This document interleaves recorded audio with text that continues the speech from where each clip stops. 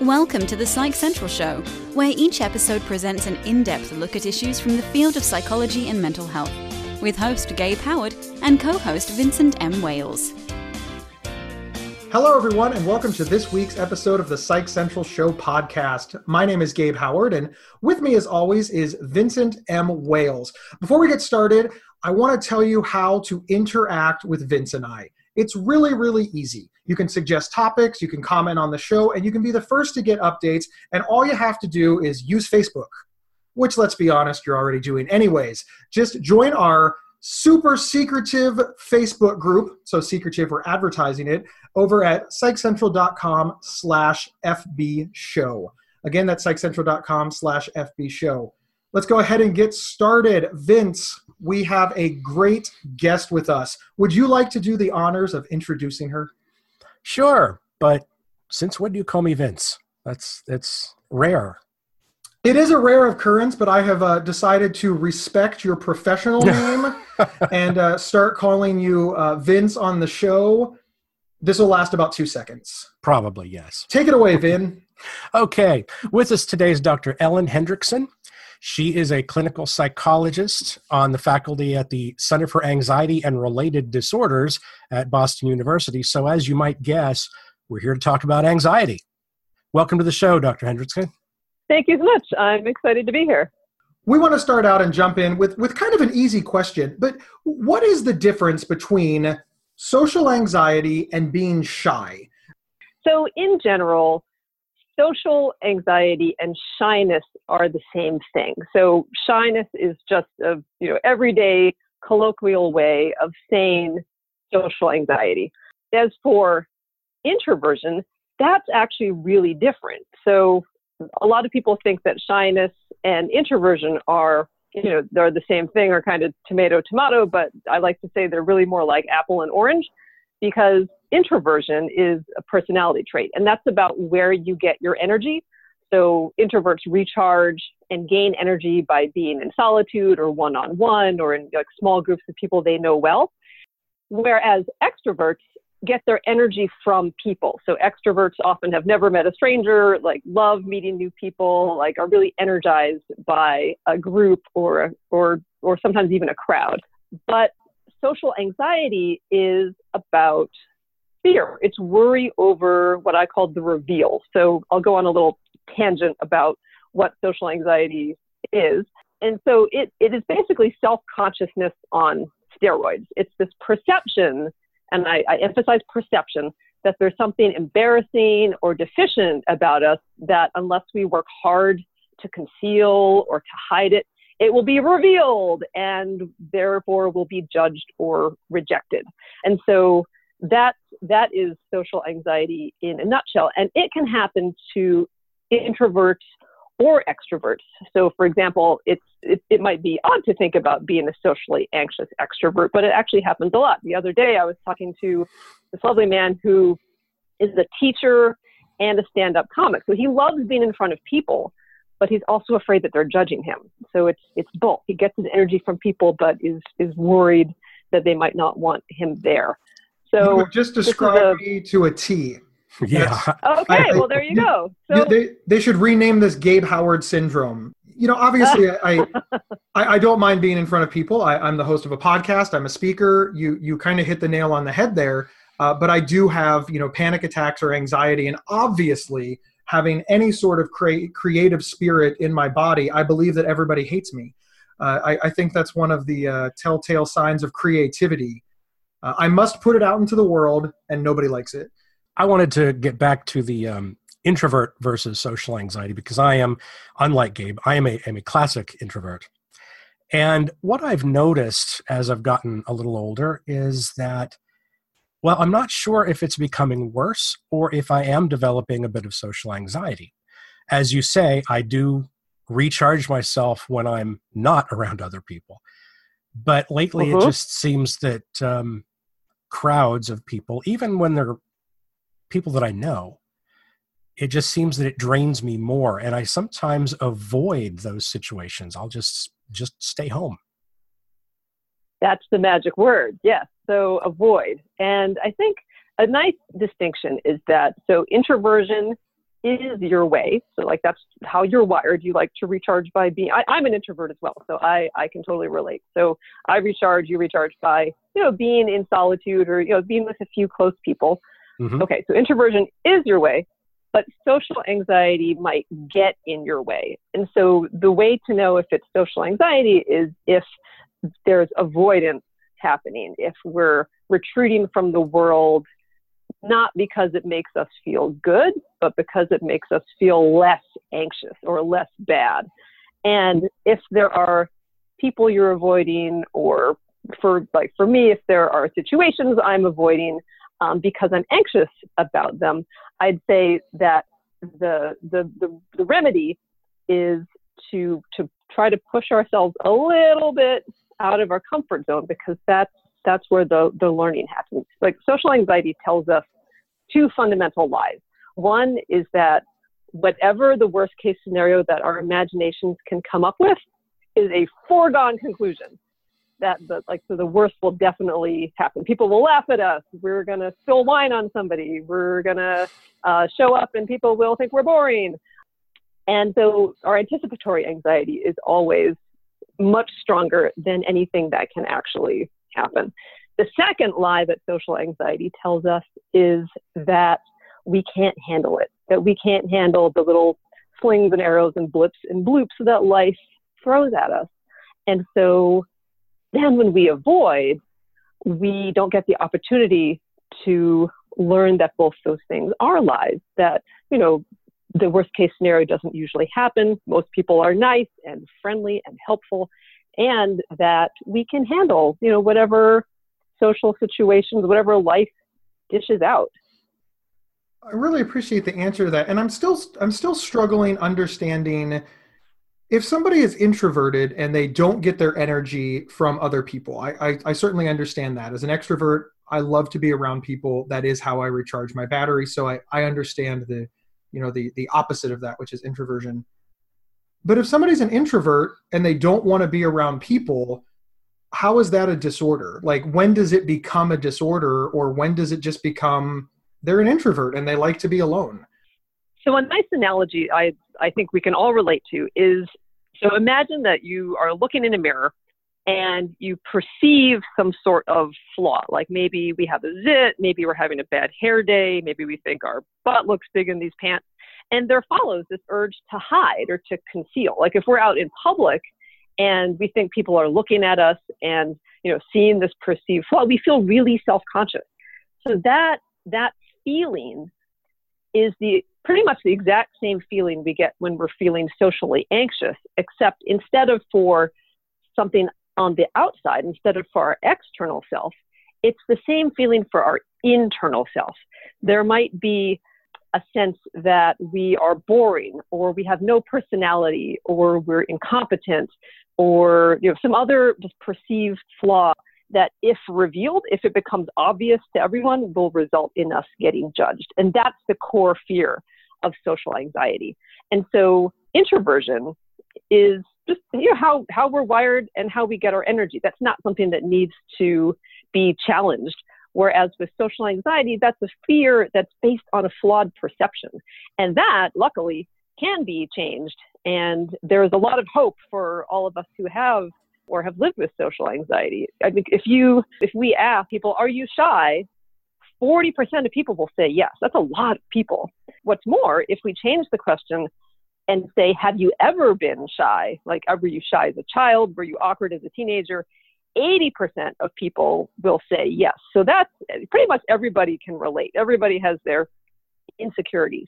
So that said, there are also millions of people, so 13% of us, in fact, for whom social anxiety at some point in life gets in the way of living their life. But like I said, there's good news. No matter where you fall on the continuum, there's hope, and there are really great ways to stop letting fear get the best of you, and to build confidence, and to be the self that one is without fear. And that's what I call your true self. That is a good analogy. Yeah. So what are some of those tools? How do we stop having that affect us so badly? Sure. So, there's a lot of things to do in the moment. I can walk us through a few concrete things to do. one is that when we're feeling socially anxious, when that anxiety starts to rise, we start to feel self-conscious, we often turn our attention inside. We ask ourselves, how is this going? Oh, she just shifted in her seat. That must mean that she's bored. Oh, can they see that I'm sweating? I hope they don't see my hand shaking. We often will monitor what's happening with our thoughts. We'll monitor our physical shenanigans, what's going on with our body. We'll read into things and start to try to do impression management and try to work really hard to present a certain kind of self. And so our attention is really focused inward.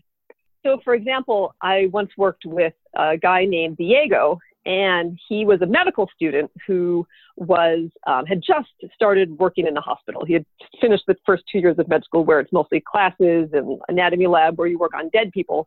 And he is now in the hospital interacting with live people. And so he wanted nothing more than to come across as being a good doctor and smart and competent.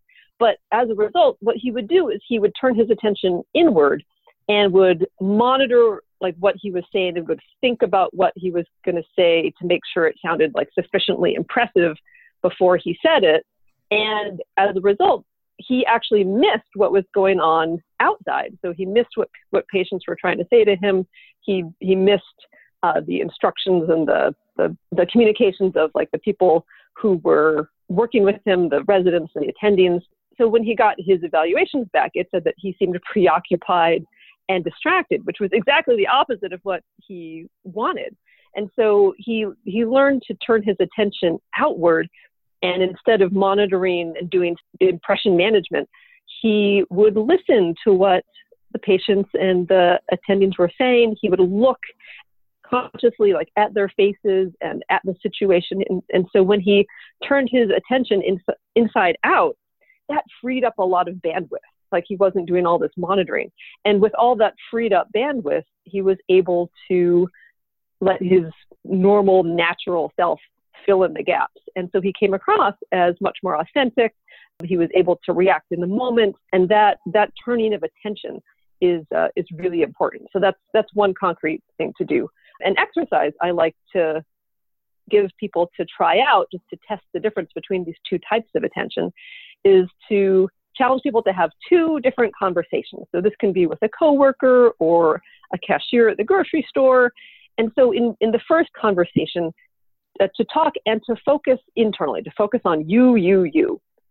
And then in the second conversation with somebody else, to focus on them. To look at their face, listen to what they're saying, attune into them. And then after you've had the two conversations, to ask yourself, which was more productive, which was more pleasant, which did I enjoy more?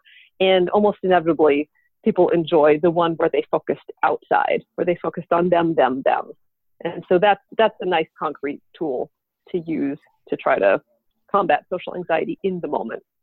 This episode is sponsored by BetterHelp.com. Secure, convenient, and affordable online counseling. All counselors are licensed, accredited professionals. Anything you share is confidential. Schedule secure video or phone sessions, plus chat and text with your therapist whenever you feel it's needed. A month of online therapy often costs less than a single traditional face-to-face session. Go to BetterHelp.com/PsychCentral and experience 7 days of free therapy to see if online counseling is right for you. BetterHelp.com/PsychCentral. Ellen, do you have social anxiety? Yes. And at the same time, I know that as I've gone through life, as decades and clinical psychology study have gone by, I have become less and less socially anxious. And I think it's important to note that I still have my moments. I really don't like being on camera. I am not a fan of talking to authority figures. I have to psych myself up. But I can do those things, I think, through practice and realizing that what the socially anxious part of my brain is telling me is not the worst case scenario is not necessarily going to happen, that I can do these things.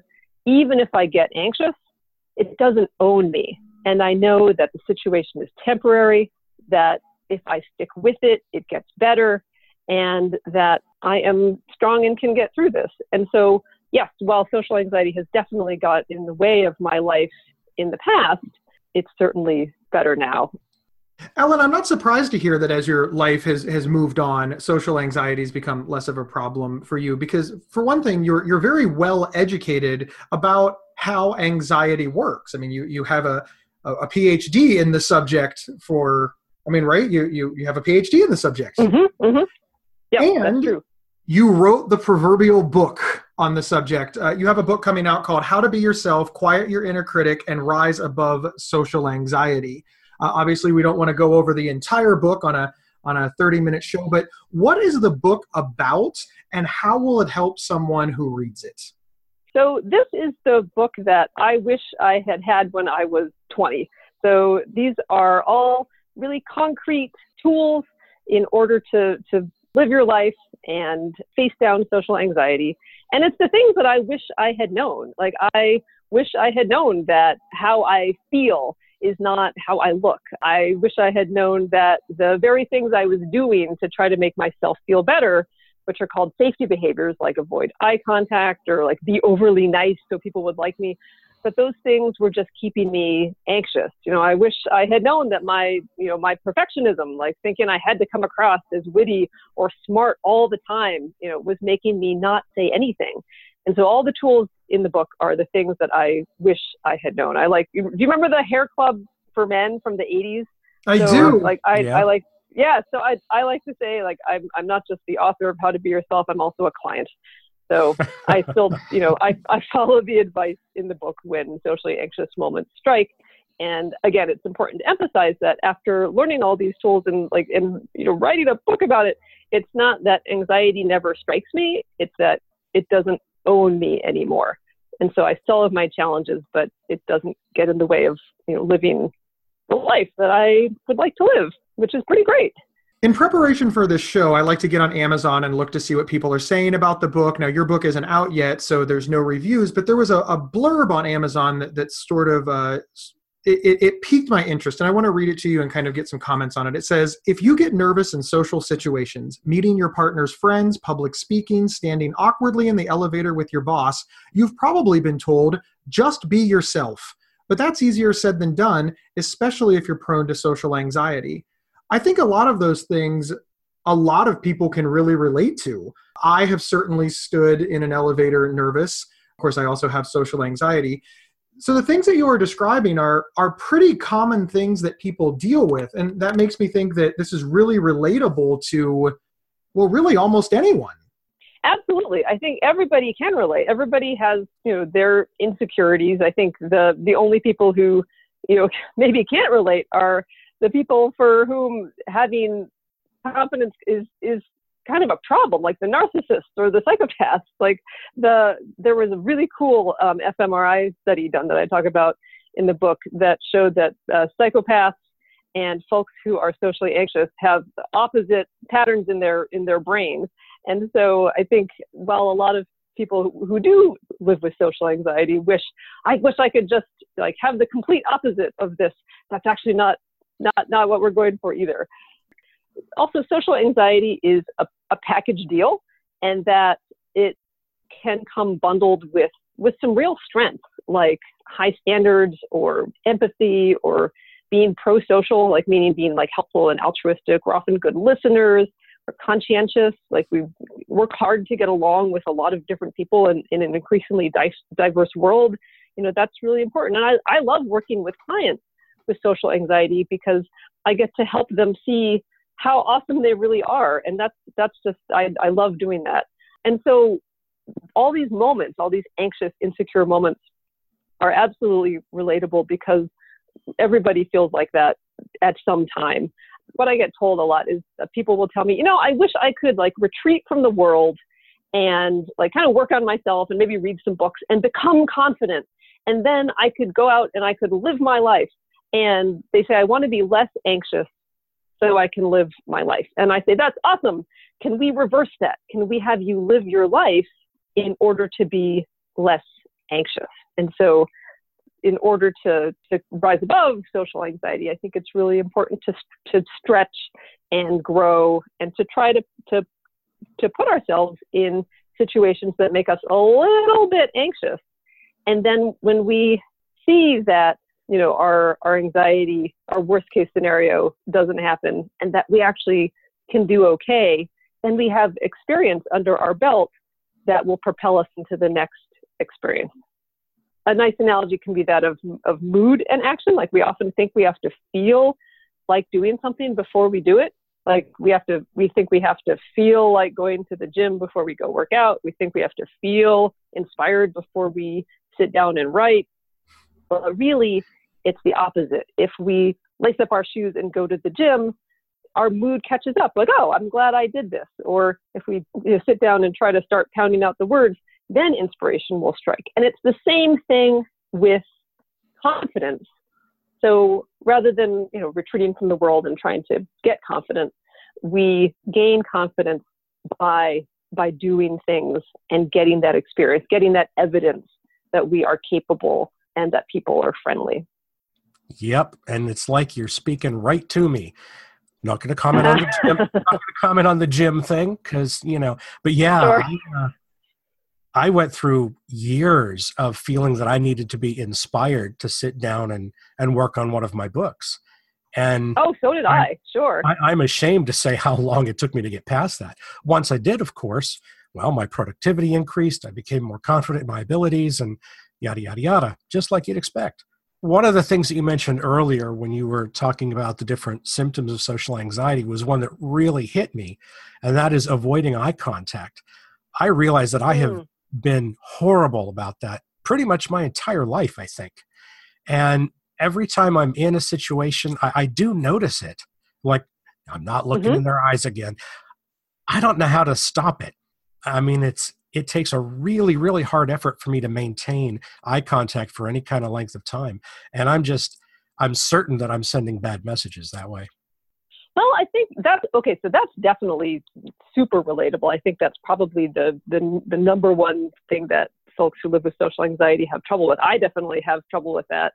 And I think something that is helpful for me, at least, is to consciously look at faces when they're not looking back at me. So, for example, like if I'm on the bus or at the mall or at my kid's playground, I'll consciously try to do the turn your attention inside out thing and look around and look at faces, and it grounds me and just gets me used to looking at faces. There was this really interesting study done by Dr. Mike Rink, who's a psychologist in the Netherlands, and he created this program where all these different faces would flash across the computer screen, and he trained people with social anxiety to use a joystick to pull the faces towards them. Like, if they would pull on the joystick, the face would zoom in as if it was getting closer. And then he would train some other people to push the faces away with the joystick. And so if they pushed away, then the face would get smaller and disappear. And they discovered that the people who they trained to pull the faces towards them, later they had everybody give a short speech. So public speaking is definitely something that makes people feel socially anxious. And that the people who were trained to pull the faces towards them did better on the speech. They felt more confident. They felt used to having faces come toward them and look at them. So while we can't walk around the world with a joystick, so that would be super cool, but we can acclimate ourselves to faces and try to get used to that. Then also, speaking to your point, if it's hard to make eye contact for any length of time, I think that's okay. You don't have to drill into somebody's eyeballs, like you're having a stare down. It's actually totally okay to connect, look away, connect, look away. And I think I don't want to give any rules, because I think then that becomes like something we try to hold in our head, and then we again turn our attention inward to try to follow the rule. But like somewhere between 1/3 and 2/3 of the time, anywhere in there is totally acceptable. More than that, it gets a little weird, and then like less than that, it feels a little disconnected. So you don't have to stare at them, but just trying to up it a little and get used to faces might be something that can be your challenge. Okay. Well, as a writer, I do study people when I'm out and about. The problem, of course, with looking at their faces is that I always get caught, and then I'm a creeper. Yeah. I think this is probably a difference between looking at a stranger who you aren't engaged in a conversation with and looking at somebody that you are engaged in a conversation with. Although there's probably much to say on the subject of why making eye contact with a stranger is something that people perceive as, negative or creepy, or we could probably do a whole show on why is making eye contact with a stranger threatening, because many people do feel that it is. We actually are sort of somewhat trained to keep our gaze away. Especially if it's from somebody, a member of the opposite sex or somebody younger or somebody of a higher authority figure. I think some of our social anxiety is because we have weird rules that people don't fully understand, and we're afraid that we will not follow one of those rules in any given situation. I think especially as you move through the stages. When I first joined the workforce, I was very confused about what the rules were because nobody taught them to me. So, here I am 20 years old. I'm in a workforce with a lot of people much older than me, which is the first time that it happened. And nobody told me the rules. I started calling all of my coworkers Mr. This, Mr. or Mrs. because they were older than me. And that's what my parents taught me to do. And that kind of set me back for a while because then I was looked at like a child because I was behaving like one. How much of just misunderstanding the situation or not being prepared for a situation plays into our anxiety? As people become more comfortable in a situation, do they have less social anxiety? Yes, I mean, definitely as we become more comfortable, our social anxiety goes down. So there's a term that I mentioned before called safety behaviors. Safety behaviors are the things that we do in the moment to artificially tamp down our anxiety, but they're often the things that keep us mired. There's a great story that illustrates safety behaviors. For the book, I interviewed this man named Jia Jiang, and he came to the U.S. from China when he was 16 and wanted to be the next Bill Gates. He was, really excited to, had big dreams. And so when he was 30, he said, okay, it's now or never. And he quit his corporate job and founded a startup. And he got some funding for the startup, but the last minute, this funder bailed, and he was left with 4 employees and a family to support and no income. So he knew he had to cast around for more funding, but he was really afraid of getting rejected. So he decided to do this project called 100 Days of Rejection. And every day for 100 days, he tried to get rejected.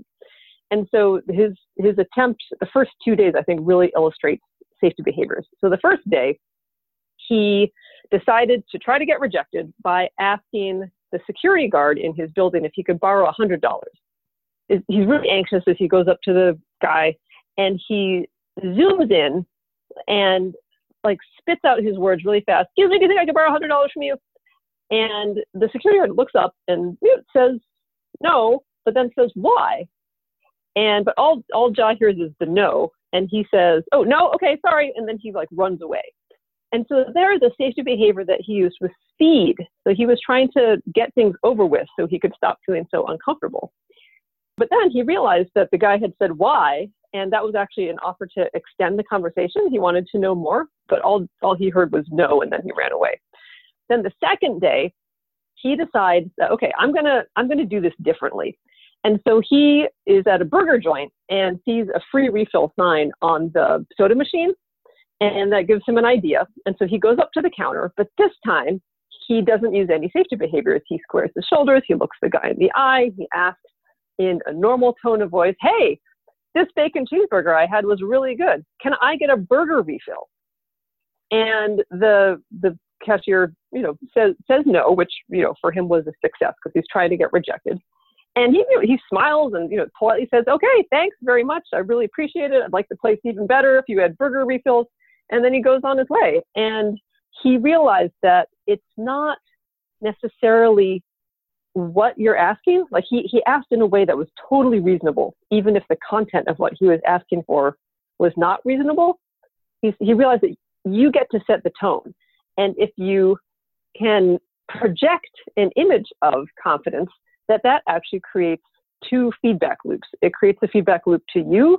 It's kind of like how power posing works. If you stand in a way that is confident, it makes you feel more confident. But also it creates this feedback loop for other people. And if you ask in a way that's respectful and reasonable, they usually respond in kind. So I think that the things we do to try to keep from like seeming like a creeper, or the things we do that when we feel like we're being annoying or burdensome or incompetent or whatever, the things that social anxiety tells us to do, these behaviors actually get in our way, like not making eye contact or scrolling through our phone when we're in a group, or looking at the floor, or standing on the edge of a group rather than moving in. These are the things that we do to keep ourselves from feeling anxious, but in fact, they keep us mired in social anxiety. Kind of like the idea of a burger refill, though. They have fry refills That would be at that pretty one awesome. restaurant. Free Really? French fries. Yeah, Red Robin, yum. Oh, that's right. They do. Ellen, thank you so much. The time always flies by, especially when we're talking about, things that are of a lot of interest to Vin and me. As somebody who lives with anxiety, has had panic attacks and just Absolutely crippling in my life, and I'm an extrovert, so not only are panic attacks painful and anxiety just uncomfortable, but it also prevents me from recharging. So this has been very, very enlightening. We look forward to the book coming out. And where can we find you? What's your website? Sure. So you can always learn more at ellenhendrickson.com, and there are a number of free resources for social anxiety there. And I also have a podcast called The Savvy Psychologist, and you can find that wherever you like to get your podcast. Okay. Awesome. As Gabe said, it was great having you, very informative, and I appreciate you being on the show. Thank you, everyone, for tuning in. Remember, you can get 1 free week of convenient, affordable, private online counseling anytime, anywhere by visiting betterhelp.com/psychcentral. See you next week. Thank you for listening to The Psych Central Show. Please rate, review, and subscribe on iTunes or wherever you found this podcast. We encourage you to share our show on social media and with friends and family. Previous episodes can be found at psychcentral.com/show. Psychcentral.com is the internet's oldest and largest independent mental health website. Psych Central is overseen by Dr. John Grohol, a mental health expert and one of the pioneering leaders in online mental health. Our host, Gabe Howard, is an award-winning writer and speaker who travels nationally. You can find more information on Gabe at gabehoward.com. Our co-host, Vincent M. Wales, is a trained suicide prevention crisis counselor and author of several award-winning speculative fiction novels. You can learn more about Vincent at vincentmwales.com. If you have feedback about the show, please email talkback@psychcentral.com.